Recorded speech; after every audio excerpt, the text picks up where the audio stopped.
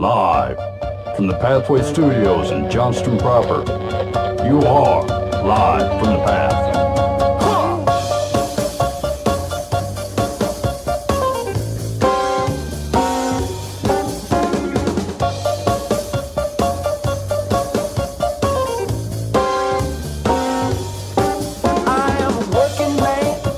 And you're listening to Live from the Path. We're coming from the Pathway Studios here in Johnston proper. Okay, I got two things right off the bat. Okay, let's have them. You know what China is like? No, I've never been there. China is like that friend or family member of yours that, like, you're pretty sure they're addicted to some kind of drugs, but you can't ever actually prove it. Like, their behavior is so weird and erratic. You're like, something is very weird, but, like, for all intents and purposes, like, you can't ever nail them down for it, right? And so, like, I casually follow this story with the tennis player or whatever, you know, who accuses somebody of being like they assaulted her, and then like you can't find her for a couple weeks, and then she issues a complete retraction, and then everyone's like, whoa, what? This don't make any sense. And then she's like, oh, by the way, I was never assaulted. I never even said that. I was like, you definitely said that, you know. And so, like, the whole thing is so, like, it's not. I suppose it's not really that funny, but like I don't know how we keep looking at like the way that this is being reported out of China and go, you're lying. Yeah, you're a big fat liar. Like this, none of this adds up at all. The Russians are like that too. Like they're just so blatant, and they're like, we dare you to act like this isn't true. Yeah, like it's obviously not true. And once again, right? It's like that friend or family member who's got some kind of addiction issue, and you finally go, look, I think you struggle with this, and they act flabbergasted that you would even insinuate such a thing. And Russia and China act the exact same way. They're like, listen, this woman bravely comes out and says, I was assaulted. And then all of a sudden, no one can get a hold of her for like weeks on end. And then like she pops some rando Twitter thing out or whatever Instagram post where like, I'm fine. I'm not under house arrest at all. You know, and you're like, what? Who would write that if you were fine? And no one would write that, right? And so like the behavior is so weird. And there's something about diplomacy or like in our attempt to be peacemakers that you take it in and go, well, maybe this is on the up and up. And you know it is not on the up and up. It is just not. I thought it was, there was something that's the reason I thought of Russia was like they're amassing troops on like the border in Ukraine. Right. And we called them and we're like, hey, you need to stop this. We won't take this aggression. And they're like, what? We're not going into Ukraine. Dude, you got like tons of troops over Here's there. the picture. Yeah. Yeah, that's not us. No. Yeah, or we're just there for the holidays. We like to gather over there. It's pretty. Like this is preposterous. It boggles my mind. Like, because I find myself getting sucked into it. You know, I'm like, I don't know, this could be legit. And then 2 seconds worth of thought goes, that doesn't make any sense at all. Like, none of it makes any sense. It's the old gaslighting. Oh, it really is. It's just it's way out of bounds. Number two. All right, I've been doing workouts from the YouTube. And I've never done any like whatever guided workouts, you know? And here's the two things I learned is one, that their motivational dribble is actually very helpful, right? I figured I would be very irritated by it. Some guy going, come on, push it. You got to feel the burn. That pain is just a signal to your brain. You could ignore it. And I'm like, really? I'll keep rolling then. Yeah, I mean, like, my legs are hurting real bad, or we're like, I'm super winded. And he's like, you can stop for a drink if you want. I'm not gonna. Well, I'm like, I'm not gonna. I can't have this TV guy not stopping for a drink, and I'm like dying over here. And two, here's the key to success when you want to do a workout video, is you got to put some kind of slack-jawed, no health in there to motivate me, right? Because I expect the super toned guy in the front and what I assume to be his super toned girlfriend just to the right to outperform me in this workout. Yeah, but if you get a slightly plumpy dude about my age over there hustling it, I won't give up before he does, right? Because me and him are in cahoots. We're both unhealthy compared to these rock stars in the front, and so I look to that guy for motivation. Yeah. I find me the guy that's running about 230, 230 and huffing and winded, and can't quite get the full stretch to the ground. I'm like, okay, me and him are buds. And so if I see him tanking out, I'm like, good, it's time for the unhealthies to take a rest. But if he don't rest, I don't rest. Yeah. And so the whole key to starting a workout. This is advice to you guys. If you've not ever done this or you're thinking about trying it, don't go for the workout with the flashies. Get yourself 2 high profiles and 1 dumpster fire, and you get friends with the dumpster fire. And if that guy can make it through, you better be making it through because they're on TV doing it, hustling it up with 2 rock stars right next to them. You're in your Grundies in your house. You got no excuse. You know what I'm saying? I felt so. I do some workouts on the YouTube, and I find that I do best when there's a strain where there's a lady leading it. And here's why: is when she's just doing all the stretching in business. Like, I can easily put myself into the compartment that says, hey, I can't stretch that way. I'm a dude. Yeah. I can't near reach that far. And so I don't feel bad that I can't do it because she's always like, just stretch as far as you can. I'm like, well, this is as far as I go, man. I'm at 3 inches up. But then when she does the weight training, I mean, Yeah. I lift more. And so she's like, we're going to lift 24. I'm like, I'm going to be 40. And then I feel powerful. Yeah. And so I now, but then she's got like her husband also does it. And he lifts heavier than I do. And he's got a lot of stamina. And he also does yoga. And he can bend all kinds of places. And he puts me to shame. And I don't like to watch him. I like to have the lady on there because then I feel like I don't feel as judged. No, that's true. I actually tried one of the online yogas. And boy, did I pick the most hippy-dippy, Beatles guy ever. You got to deeper well on the screen. Oh boy, he just shows up with. I don't know. He must have had a smile implanted because it was bigger than his face. And he's like, "Good morning, yogis," and I'm like, "Oh, I can't take this already."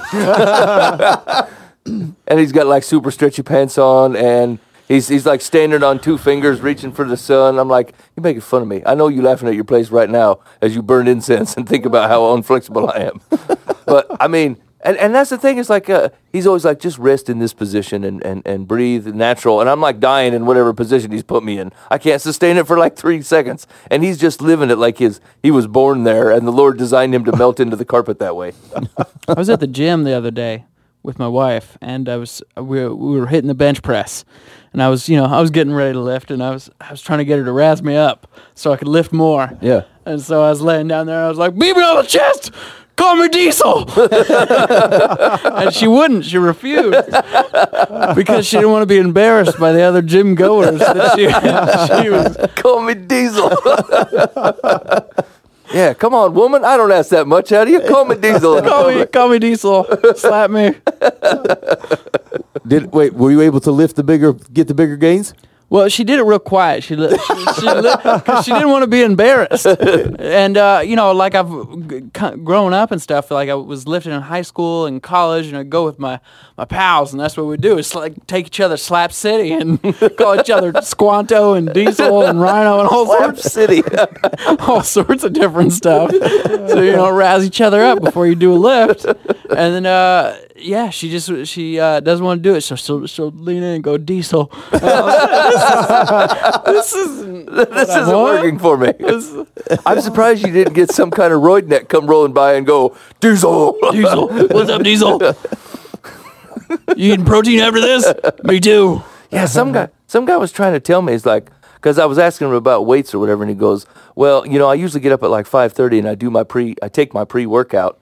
I'm like, what do you mean take the pre-workout? What's that mean? He goes, it's some kind of, I don't know, shake or something. I'm like, drinking a full-on shake at 5:30 in the morning? That seems weird. He goes, you got to do it before you do the workouts. I'm like, no wonder I can't gain any muscle mass or whatever. Me and this yogi guy are about the same frame. But like, I mean, what is a pre-workout? What's in there? So it depends on this. So there's You say beans? Kinds. Proteins. Oh, proteins. Well, there's protein. There's stem and non-stem pre-workouts. Yeah. And so some of them have a copious amount of caffeine in them.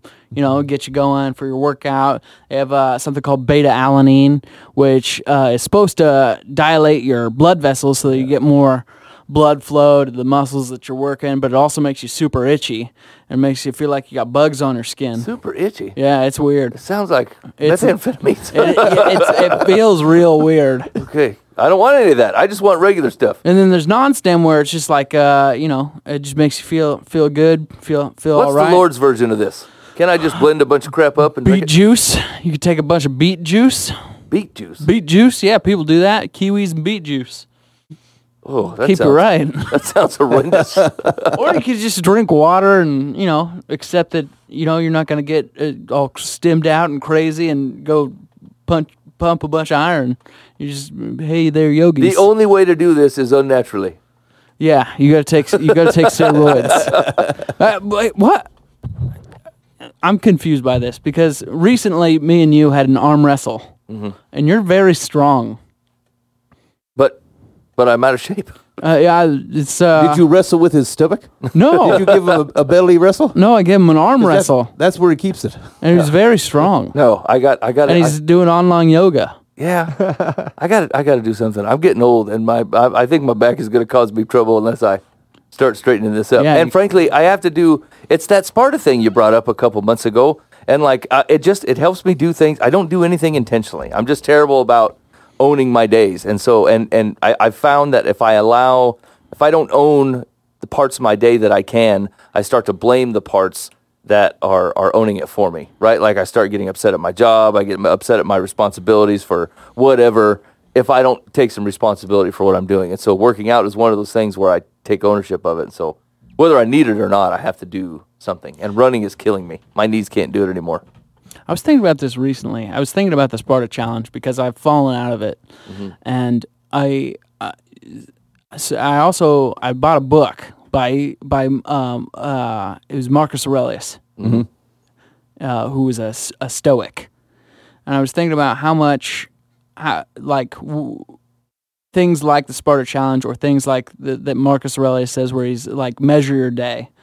So, at the end of your day, think to yourself, did I accomplish what I wanted to today? Like, how much of this in a Christian life is acceptable, where you wouldn't say, it just seems like practical advice. I guess this comes down to kind of like the secular versus Solomon. Yeah. Where it seems like pretty good advice to think at the end of your day, did I do what I wanted to today? Did I take ownership of my day? But is that really the question, or did I let Jesus take ownership of my day? Well, and I don't suppose know. If letting Jesus take ownership of your day is also an intentional move, right? Like you have to continue to hand that over, otherwise you will find yourself not doing that. And so I think it's just as intentional, right? So if you could look at the end of the day and go, did I accomplish what I wanted to, which was allowing my day to be available to the work of the Holy Spirit? If I can answer yes to that, then yeah, I did what I wanted to with my day, right? Yeah. I'd say I'm in What's a agreeance. Stoic? I don't even know what a Stoic is. I'm kind of vague on it as well. I just started reading the book. But you threw it in there as if you understood it completely. I don't. I just know that he was a Stoic, and they're like, the principles of Stoicism are like, basically that, making sure that you are doing what you want to do, which is being not like flashy and glamorous and just taking things in, kind of an even keel. Yeah. Yeah. So they were the Stoics in general. So if you think of a Stoic person, it's someone who doesn't like react one way or the other. Yeah. Like they don't. And so Stoicism was a belief that like they didn't believe in like titles. Like some of the external things did not otherwise drive your value.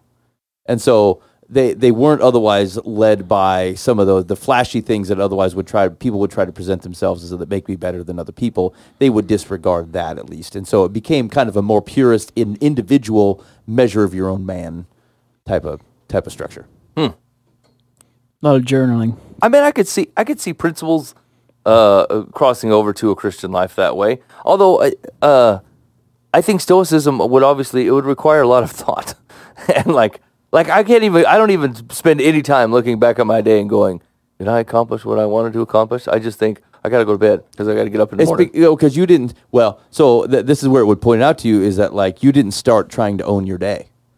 Your day largely owns you. You got up because you had to go to work. You ate because your stomach told you was hungry. You stayed at work because you better.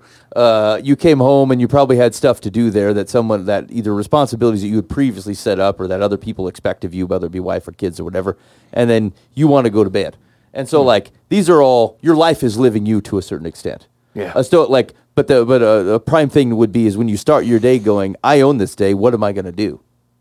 Now, this is where you'd rub on from a biblical perspective. You probably should wake up with thinking, this is the day that the Lord has made. I will rejoice and be glad in it. Walk faithfully in the stuff he's asked me to do. You got anything for me or what? And then otherwise... That's the same choice though, right? It should be. Yeah. It can be. It can be.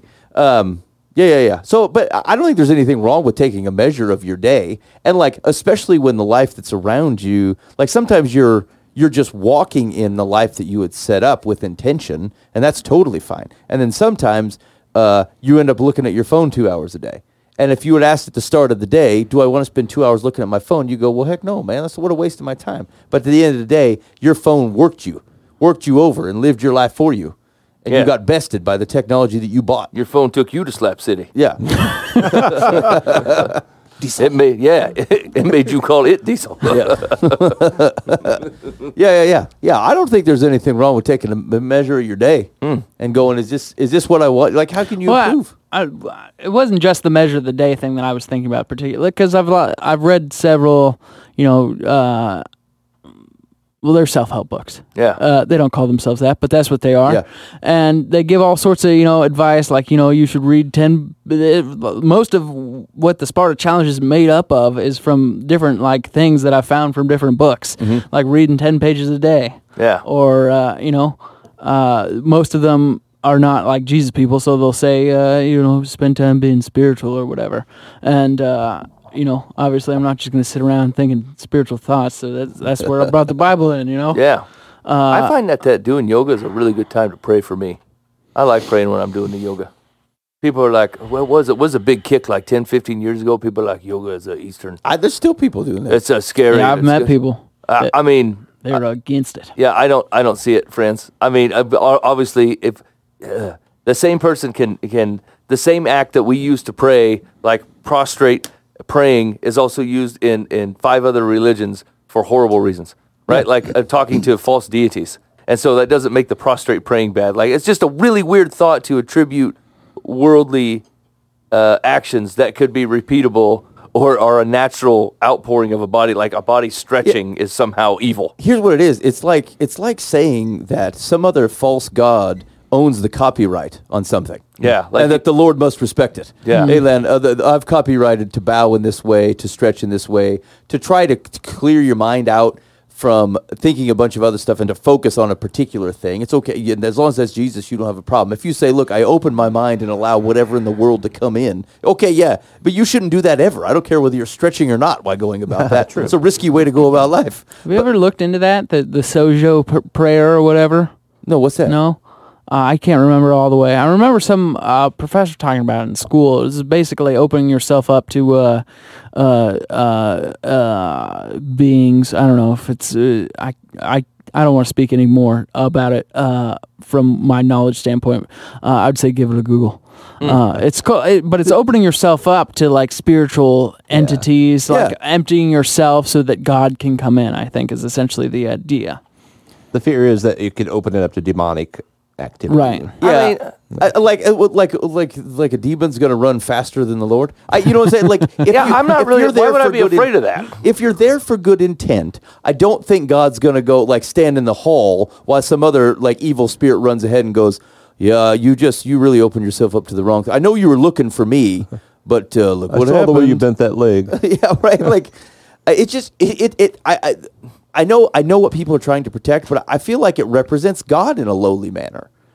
Like that he is one super legalistic about how things work, and two that he's easily outran by some sort of evil spiritual force. Yeah, right. Well, like when I sit down and whatever yogi man goes, okay, it's time to meditate or whatever, and I go, okay, Jesus, I would like to be empty of me and more of you today. And then he's outrun by a Tibetan monk or something who shoots in and decides that like some other spiritual force want to make now I own your soul. That's ridiculous. Like that's what a puny God I worship. If I feel like he's going to get outmaneuvered by some other rando spirit, right? That think sounds the fear stupid. is more for someone who does not have a faith, that they're opening up through the spiritual. Right, but most of these warnings are to Christians. They're like, hey, don't do yoga at your church. Yeah. Like, oh, okay. Go do it. Yeah. Yeah, I mean, and I thought, actually, my wife was telling me a story. She said she picked up, I don't know what this is, because it's supposed to be some sort of Christmas present for me. Now I'm super interested in what it is, because she had to go to some sort of weird spiritual store. And have anybody heard of the Ancient Ways in the Drake neighborhood? I think it's got I think they also have one in the mall. It's got like healing crystals and all kinds of weirdness in there. But like this was specifically something for me. And she's like, never been. So she goes in there with my oldest daughter, and both of them go in there, and they're like, this place is creeping me out. It's weird in here. And not just like weird, because like I know I got a weird stuff. But like it was to the extent that she found the thing that she was going in there to buy, and then she got out, and like my oldest daughter said, it felt like a little bit like you were being attacked in there. And like, I don't know, she could mean that in like a hyper spiritual thing, or I think she also had trouble breathing because of whatever they're burning. Who knows, you know? And so like, one of the questions is like, do we, like, she went in there and obviously she didn't think there's anything wrong with the item. They just happened to be the people that carried it. She's like, and she was telling me, she's like, I'm not sure whether to give this to you or not. Do we just chuck it? Or like, because it was weird enough that like both of them walked away going, I don't know, this feels weird. I said, well, you know, don't keep it on your conscience or anything. Just chuck it out. We'll get to something fresh. Order it from the internet or something where you don't get to have to smell it on the way in. But like, it was one of those things where like you can eat meat that's been sacrificed to idols if it's as long as it's not on your conscience, right? So like, I don't know what they got in this store. I'm not particularly worried, but there's some kind of weirdness to it that it would bother me. But like, also, you felt something weird going on in there.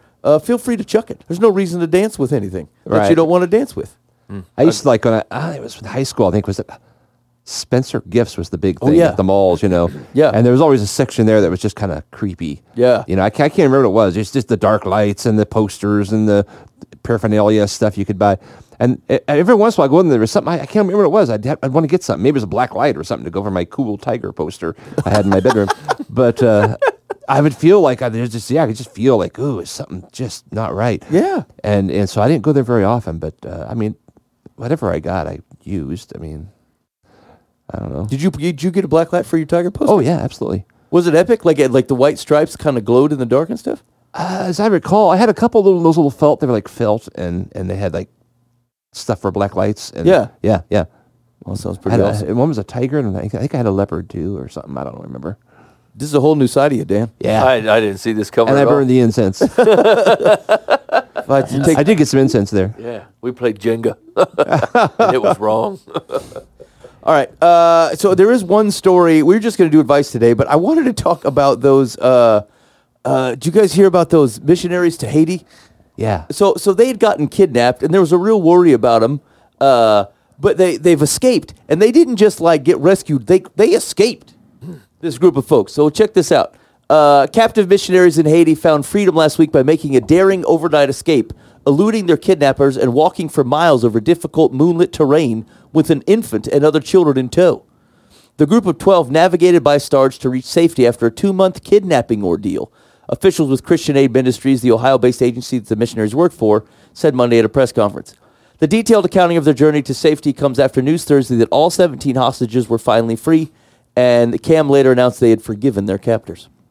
A total of 17 people from the missionary group, 12 adults and 5 minors, were abducted October 16th, shortly after visiting an orphanage in Ganthier in the Croix de Bouquets area, where they verified it had received aid from CAM and played with the children. CAM had said the group included 16 Americans and 1 Canadian. That's why they were targeted. Their captors from the 400 Mawazo gang initially demanded millions of dollars in ransom. Again, we've given the wrong impression here in the Christianity, where they look like we got 17 guys and like, we're going to need 8 million. And we laugh and we say, we barely got 28 grand to put together food in a building for these folk. 5 other captives had earlier reached freedom. It is still unclear if any ransom was paid. CAM General Director David Troyer did say supporters for CAM raised funds for possible use for a ransom, but he refused to say whether one was paid for any of the releases. One of the missionaries speaking in an Anabaptist church in Pennsylvania on Sunday said there were times the captives wished someone would pay the money for their release. We did start to doubt and say, you know what, why doesn't someone just pay the money? But I believe that was Satan himself, the missionary said in a 3-hour recording of his testimony obtained by, this is on Christianity Today. According to the missionary, the men, women, and children prayed and sang 3 times a day during the 2 months they were held hostage, rebuked Satan, shared the gospel repeatedly with their captors, and learned to trust God for their deliverance.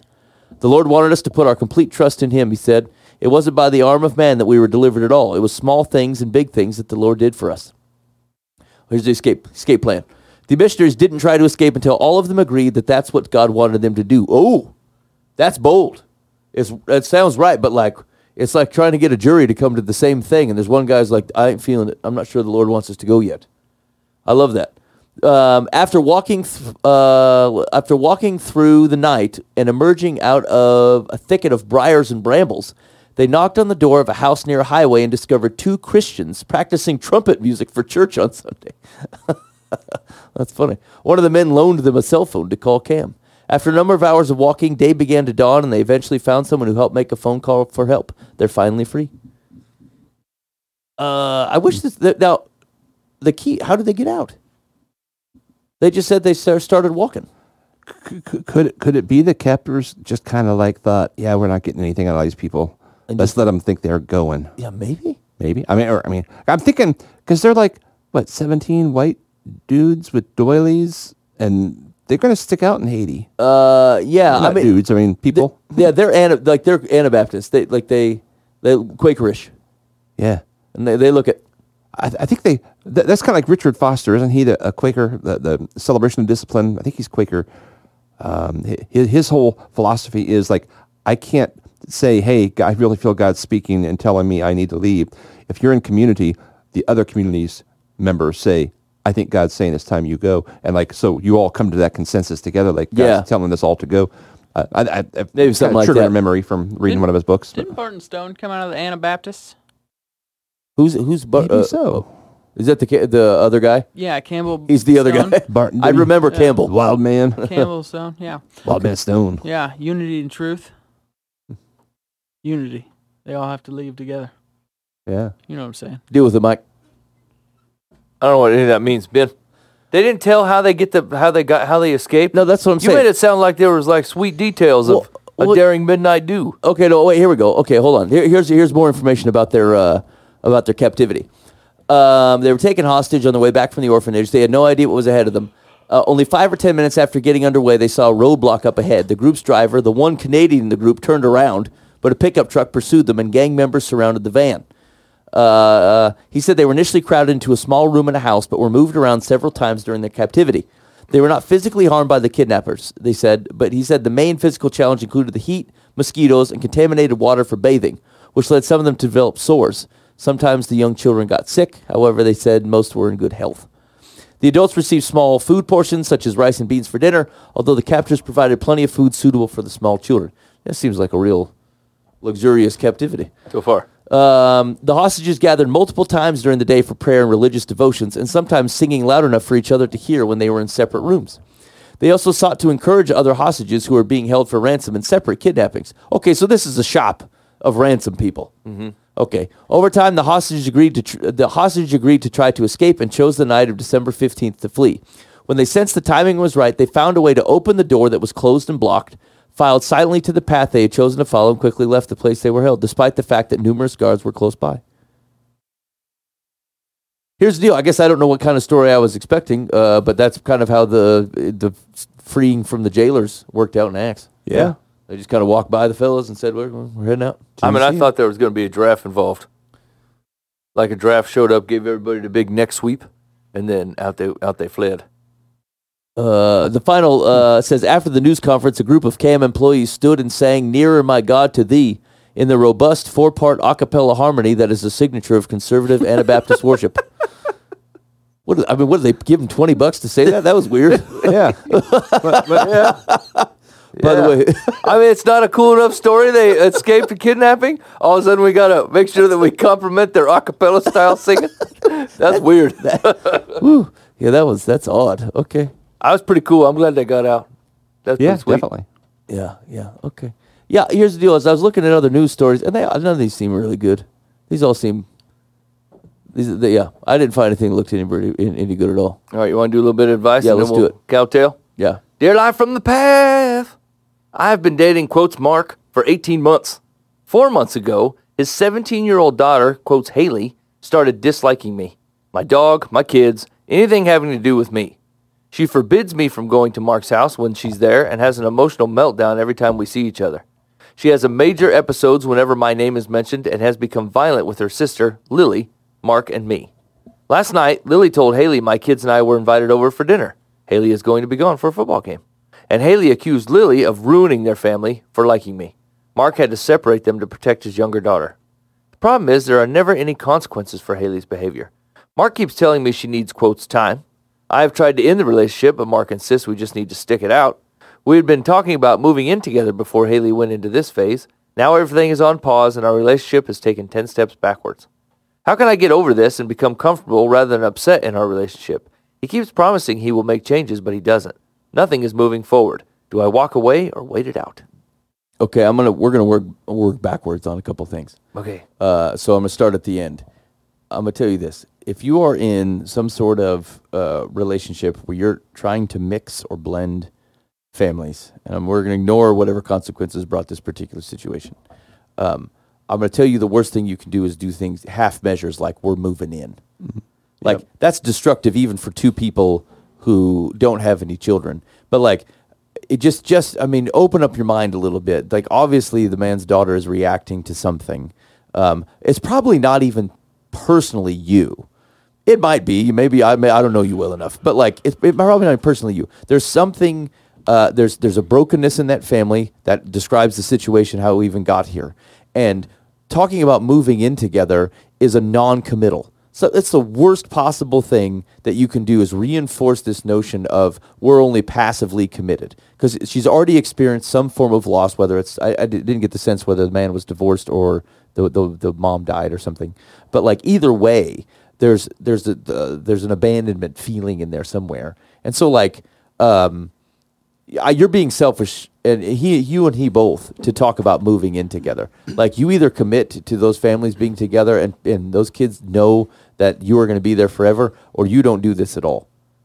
So I think that's top tier. You're thinking about this incorrectly. And frankly, if that's an indication that you're too focused on yourself here, there's a problem. This man needs to parent his daughter through it.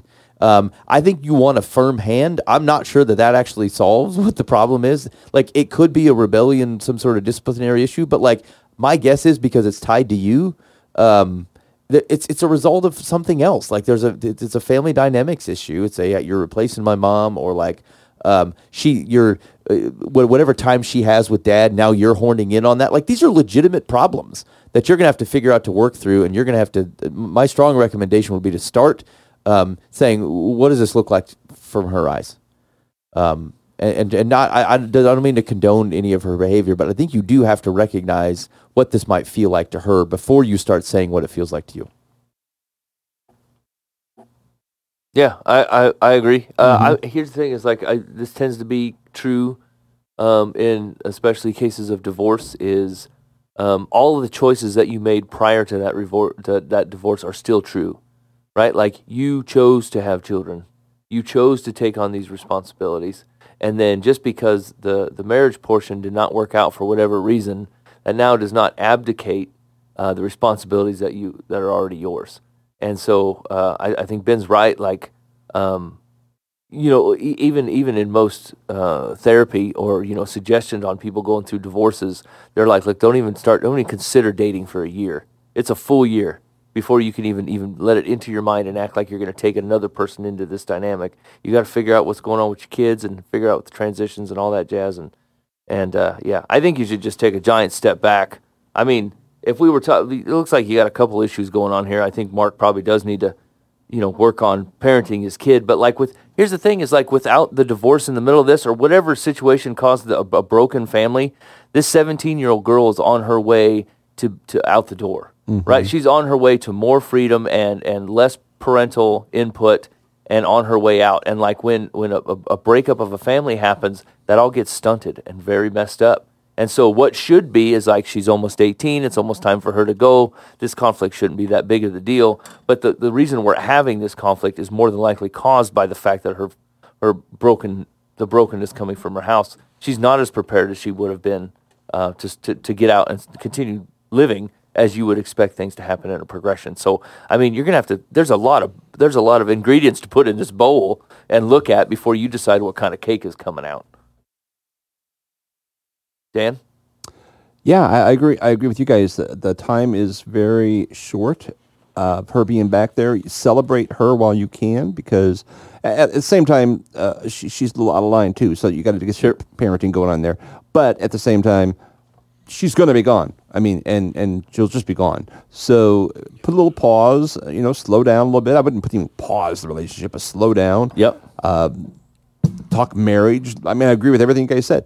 And let her be the senior. She's probably a senior in high school. Let her be a senior in high school. That's a crazy time anyway. Let her go on to college, and then you can start making decisions, because at that point it's more natural.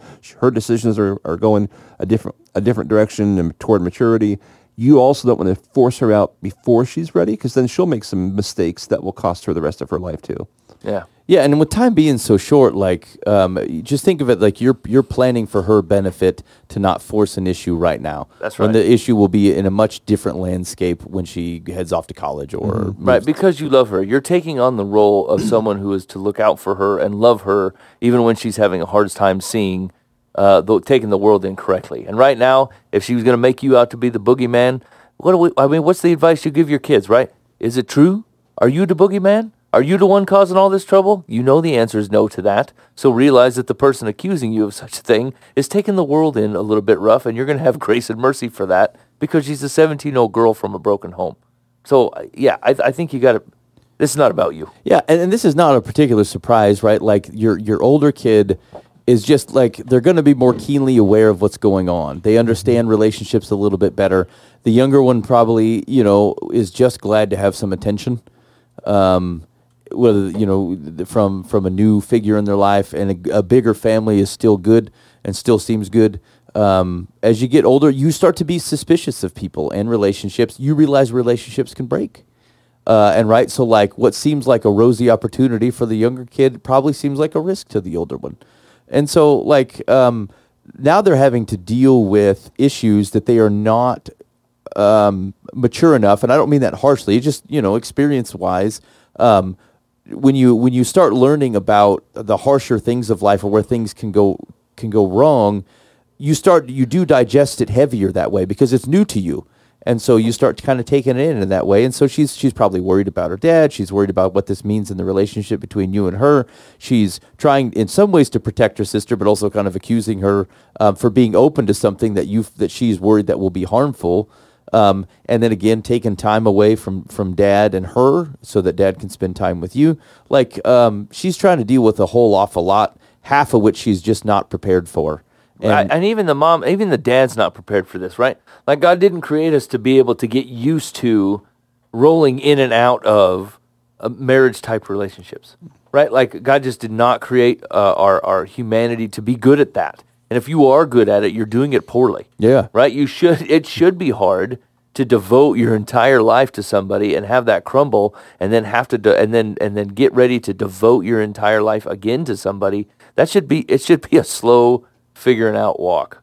Yeah. Think of even where the Bible starts to hone in on polygamous relationships. They stink at them. There's always an offended party. There's always someone who's not getting the time. And like, there's always a family break in there somewhere, because you tried to do something that you're not meant to do. And so, like, where I think you've heard people kind of accuse Scripture of, well, it doesn't speak out against it. I mean, you don't have to look at it. Yeah, these are not like they're not healthy relationships, and so like that's what we're talking about. You're trying to navigate broken world stuff, and then your kid's trying to navigate it too. So I suppose that the advice to her then is like. If we summed it up with slow down, you need to think in terms of permanent commitments. This is not the situation for half measures. You would be well served to have some grace for her and the balance of changes and everything that she's trying to digest at the same time.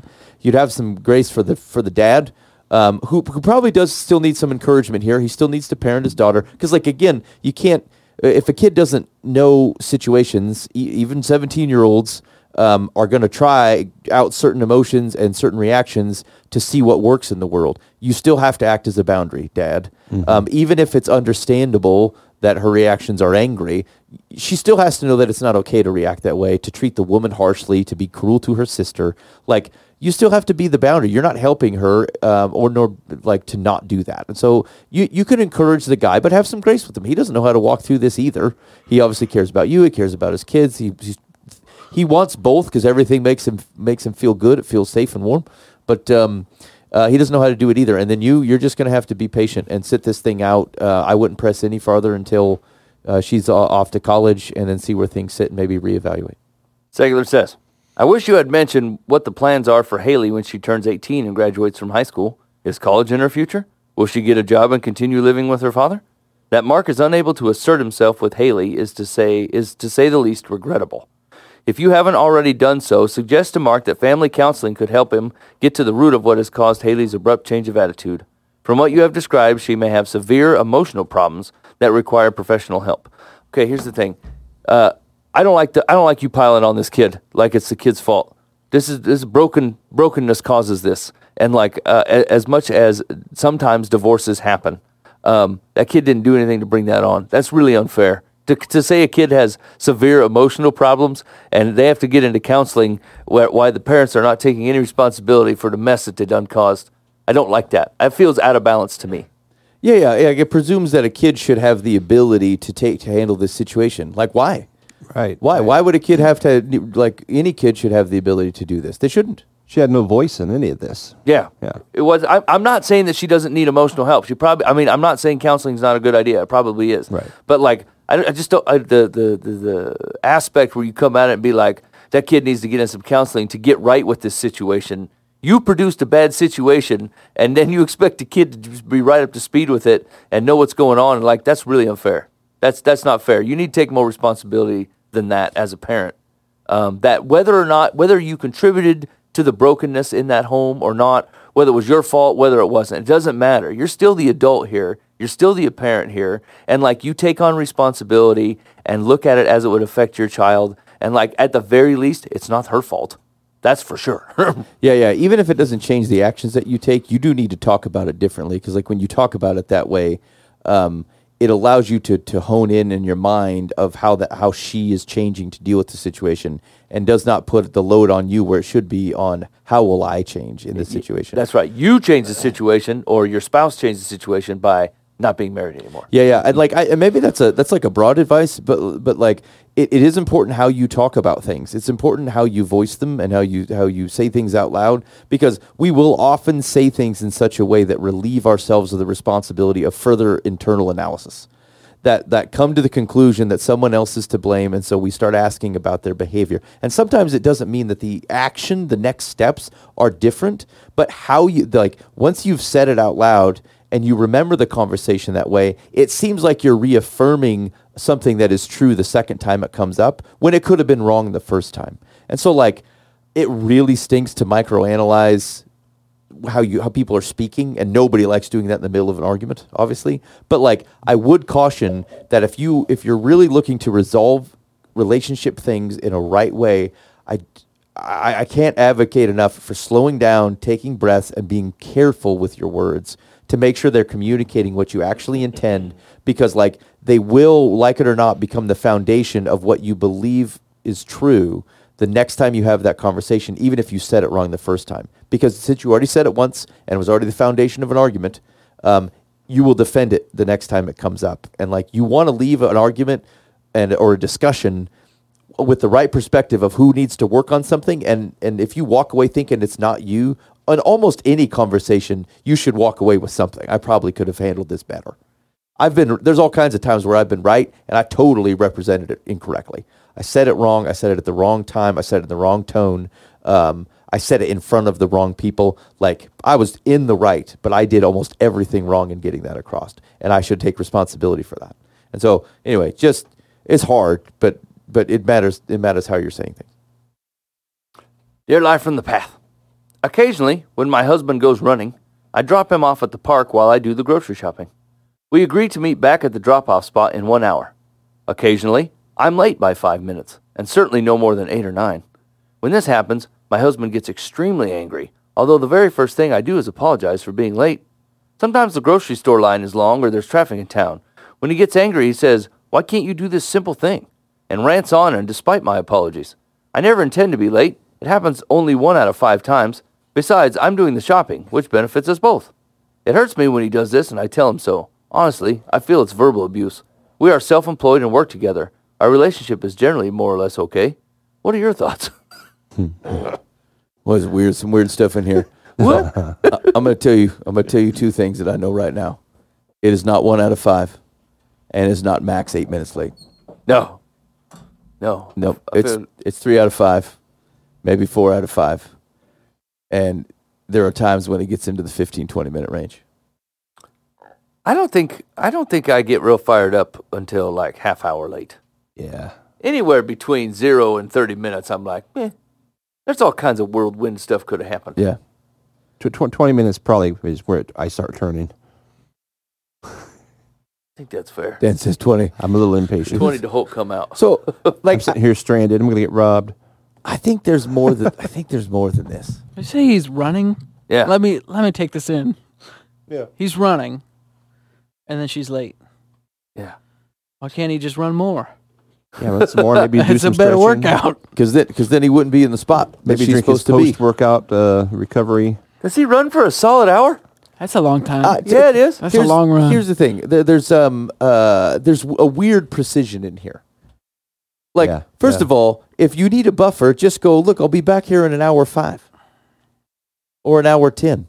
Just presume I'm going to be 10 minutes. If I'm early and you happen to run by here earlier, okay, great. But like if you need, because hey, here's the thing. If a guy goes, look, I need to run for an hour, and she goes, oh, good, I can fit in the store. Who are you to presume that it takes an hour to go to the store? Maybe it's an hour 10. Maybe your time frame doesn't work out. So like one, you can push the time. Now, if she's going to blow by the time, because she's going to be late regardless of the time you give her, some of that lands on her. You should probably try to show up on time more often. No, I ain't listening to none of this. They can each take different cars. Go do your own thing. Yeah, why Well, don't so you stop Uber?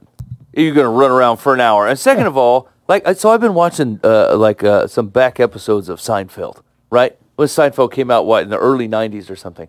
And half these situations wouldn't be funny anymore because cell phones exist, right? So like you watch some of these show premises and you're like, why don't we just call the guy on the cell phone, right? It would solve everything, Yeah. And so I listened to this guy's story about his wife being an hour late or something like that. Or she's like, I'm 5:10. Why don't you text him? Hey, man, the traffic's getting banged up. I'm going to be a little bit behind. Yeah. Yeah.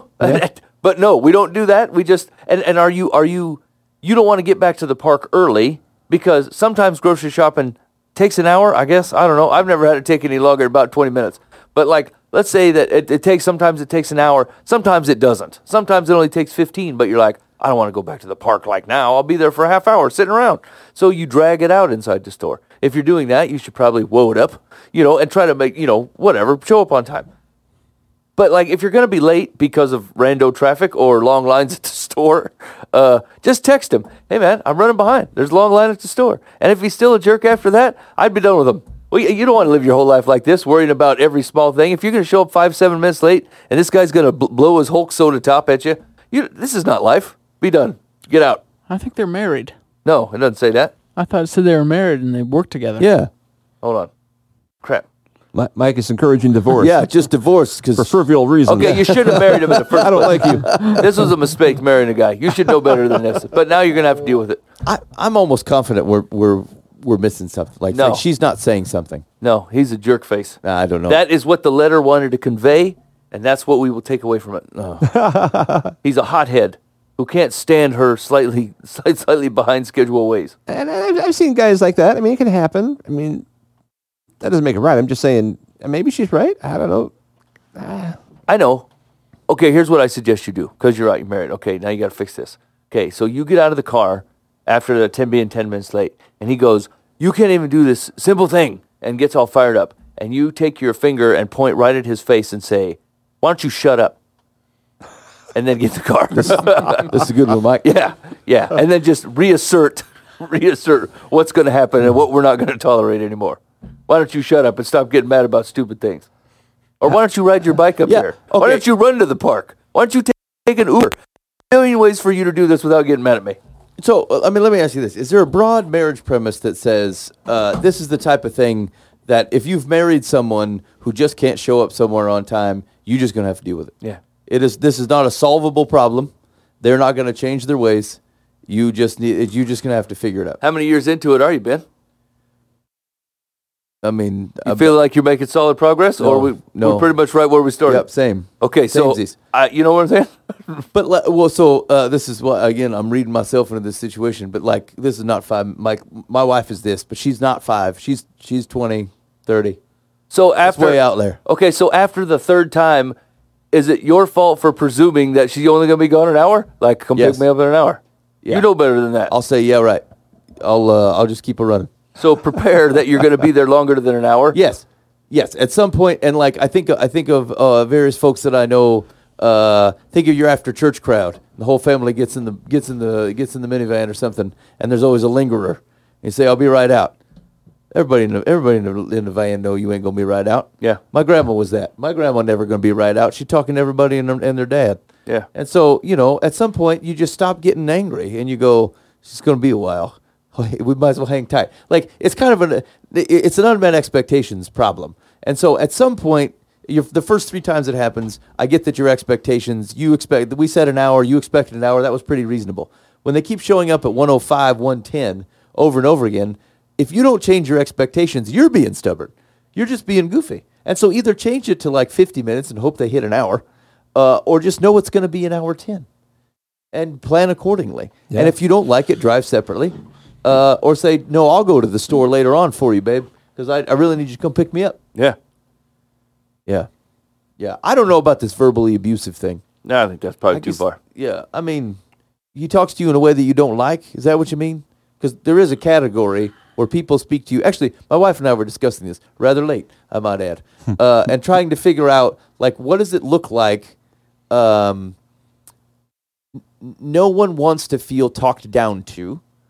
And in a marriage, no one wants to feel like you're being parented. And you certainly don't want it to feel like the person you're married to is disappointed in you. It's hard to be positively motivated when you feel like the person you're married to is disappointed in you. But the question is like, well, then how do you communicate real problems? Like, because there is a critique in there somewhere. Like when you're speaking to your spouse and you want something to improve, there's an implied judgment that says, True. I don't. I think it comes out as a sheer number, right? Like I don't think it's hard to take in that someone is disappointed at you or wants you to change something. I think when it comes out to be a certain amount and you're like, I mean, are you literally disappointed in me all the time? Because Yeah. this seems like a lot of complaints. Yeah. Like, and every once in a while, it's like, that makes sense, right? But I think when it starts to come as like wave upon wave, and you're like, I literally cannot do one thing correctly, that's hard to take in. Yeah. You know what I'm saying? I think it's more of an amount problem than a presentation problem. So that's kind of one of the things we came to is that like it's the right balance of tone and frequency. If it feels like someone's trying to communicate to you where things are falling short, if it feels like you're laying it on, if you're laying it on thick, people, regardless of whether they should do the right thing or there's a right reaction in their marriage, the question is how good does it feel to do it? Like one of the things that we were talking through was, hey man, what's my motivation to do things that I know that you like? If you thought that most of the time that the other person didn't appreciate it, you're like, boy, I just don't have a lot of motivation to do that thing. And like the right answer is you're supposed to do the right thing anyway, regardless of whether you're feeling particularly motivated or whether your spouse appreciates it. But the picture is, if you're going to go 1 mile, you have to walk a mile because it's the right thing to do. It's the difference between walking that mile uphill or walking it on flat road. Either way, you have to walk a mile, but you're going to be a lot more motivated and a lot less irritable and crabby about it if you're walking on the flat road as opposed to having to trek the mountain. And so that's the notion of someone appreciating you as you go, even if for doing the right types of things.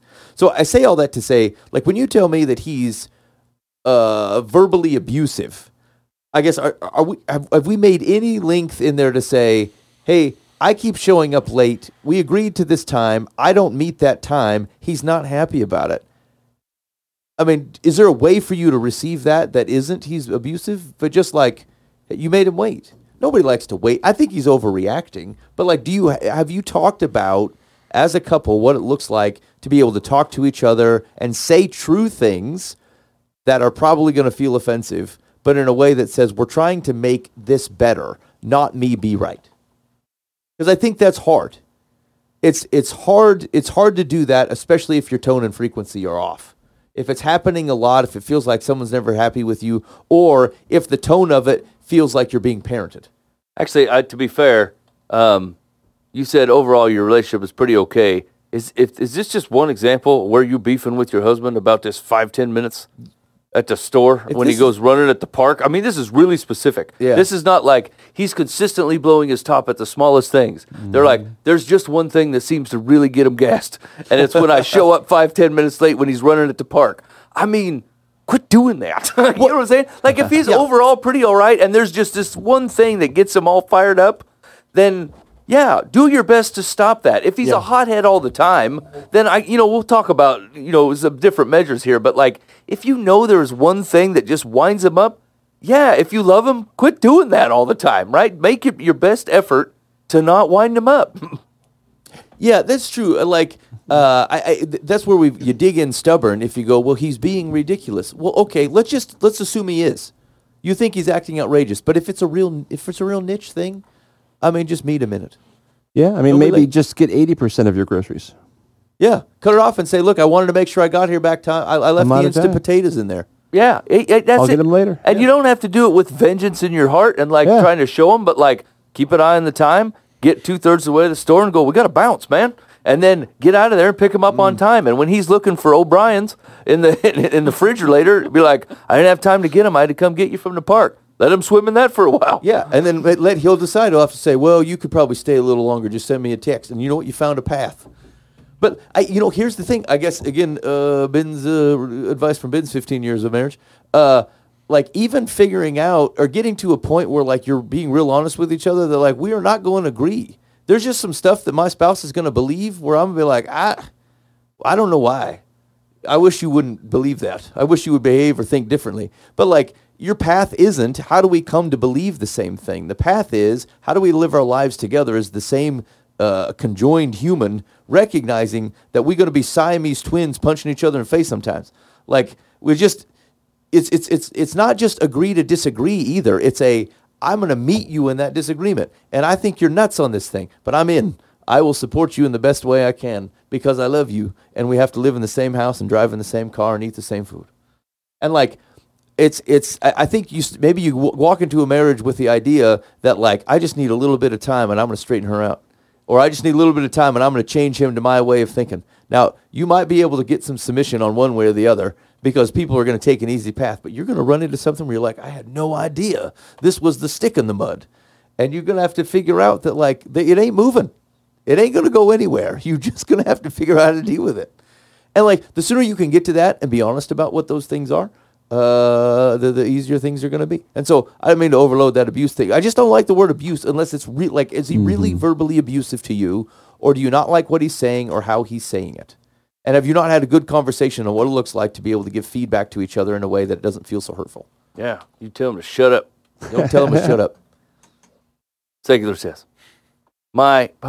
she's quoting everything. My quote's thought is that your impatient and immature husband should provide his own transportation if he wants to go running in the park, rather than berate you for things that are beyond the control of his chauffeur and grocery shopper. It's not true.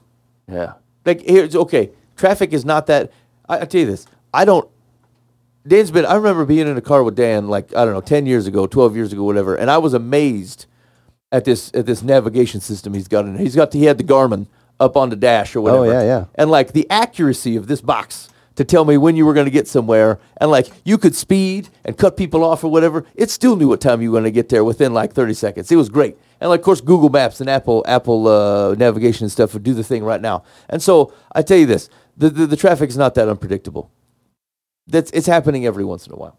Yeah, that's true. And like, if it was important to you, you could leave the store 5 minutes early, and this could go away.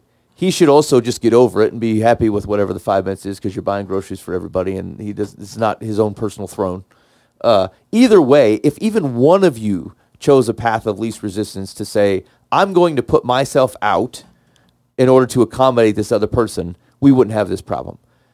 Relationships will always go way better if both people don't take the stubborn route. But most people do. Most people, like, two people in a relationship often do. They choose the stubborn, and they both do it. You only needed one guy not to do that, and they're both doing it. Last one, ready?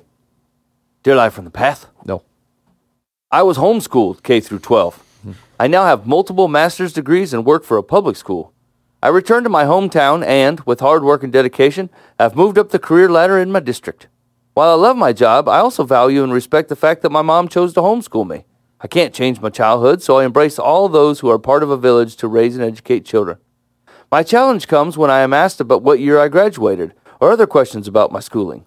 They assume that since this is my hometown, I attended school in the same district in which I work. If I reply with, I was homeschooled, I get shocked silence. I feel I must somehow justify my mom's choice to homeschool me, something over which I had no control. This isn't from colleagues, but also isn't just from colleagues, but also from parents and staff. In addition, our district likes to feature alumni who work at the district and who choose to return to their hometown to give back. Well, I meet one of those criteria, but I cringe when they mistakenly announce my name as an alumni in a public forum, not knowing how to handle it. Please advise. Yeah, this is absolutely a nothing burger. Yeah. This means nothing to know. First, your backstory is totally irrelevant. Yeah. No one cares how many master's degrees you have. Yep. Hey, what year did you graduate? Pick a year. That's what I was thinking, Say yeah. what the year was. You graduated homeschool, didn't you? Yeah. Right? Officially, you left and then went to a different school and went to college? Somehow you got enrolled in college, yeah. This is Subtract a year from that. Yeah. Like there's a public school police following this guy around and going, what exactly day did you graduate from a non-high school, you phony? like obviously you're qualified for the work. You do a good job. Unless you think unless you've had the experience of saying, "Oh, I was homeschooled," and the teacher goes, the parent goes, "Well, I never. I'm pulling my child. Little Tommy will not be educated by you." Like this is not happening. And so whatever chip is kind of on your shoulder about, you got to let it go. It worked. You did great in life, and you're using it in public service, and God bless that. So like this is a nothing. This is a nothing burger to me. I think it's all a self-induced thing. Yeah. Because they're hanging out with people who are in the education bubble, and they've spent half their life out of that bubble, which was to their health, probably, I would say. And so they just don't know how to handle it. And yeah, just be fine, be comfortable. Yeah, be own it. comfortable in your own skin. Actually, this just seems true, actually. Sometimes homeschool kids have a tendency to be socially awkward. This guy is further proof of that. He's like 35, is a professionally fantastic, and is worried that someone might accidentally say he was an alumni at the school he works at and go, oh, the backlash from this is going to be impalpable. I mean, it's just going to be the worst. They're all thinking about me. Yeah, Nobody's thinking about you. Calm down, friend. Nobody's going to look in the yearbook. Nobody gives a crap about you. That is the gap on a homeschool. At most, your graduating class has got like 4 people in it. Yeah. And so it feels a lot more personal to you. Everyone else is like, dude, 800 people graduated here. No one even remembers you. There's people in my class, like I got a Facebook invite for someone the other day, and I'm like, who's this? I don't even recognize. And like, I go back and I check them out a little bit, and I'm like, oh, I graduated with that guy. Yeah. I don't.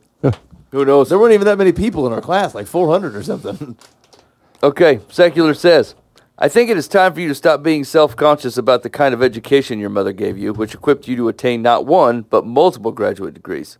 Rather than, quotes, cringe and hide the fact that you are not an alumna for the district, discuss this with the administrators so the error can be corrected.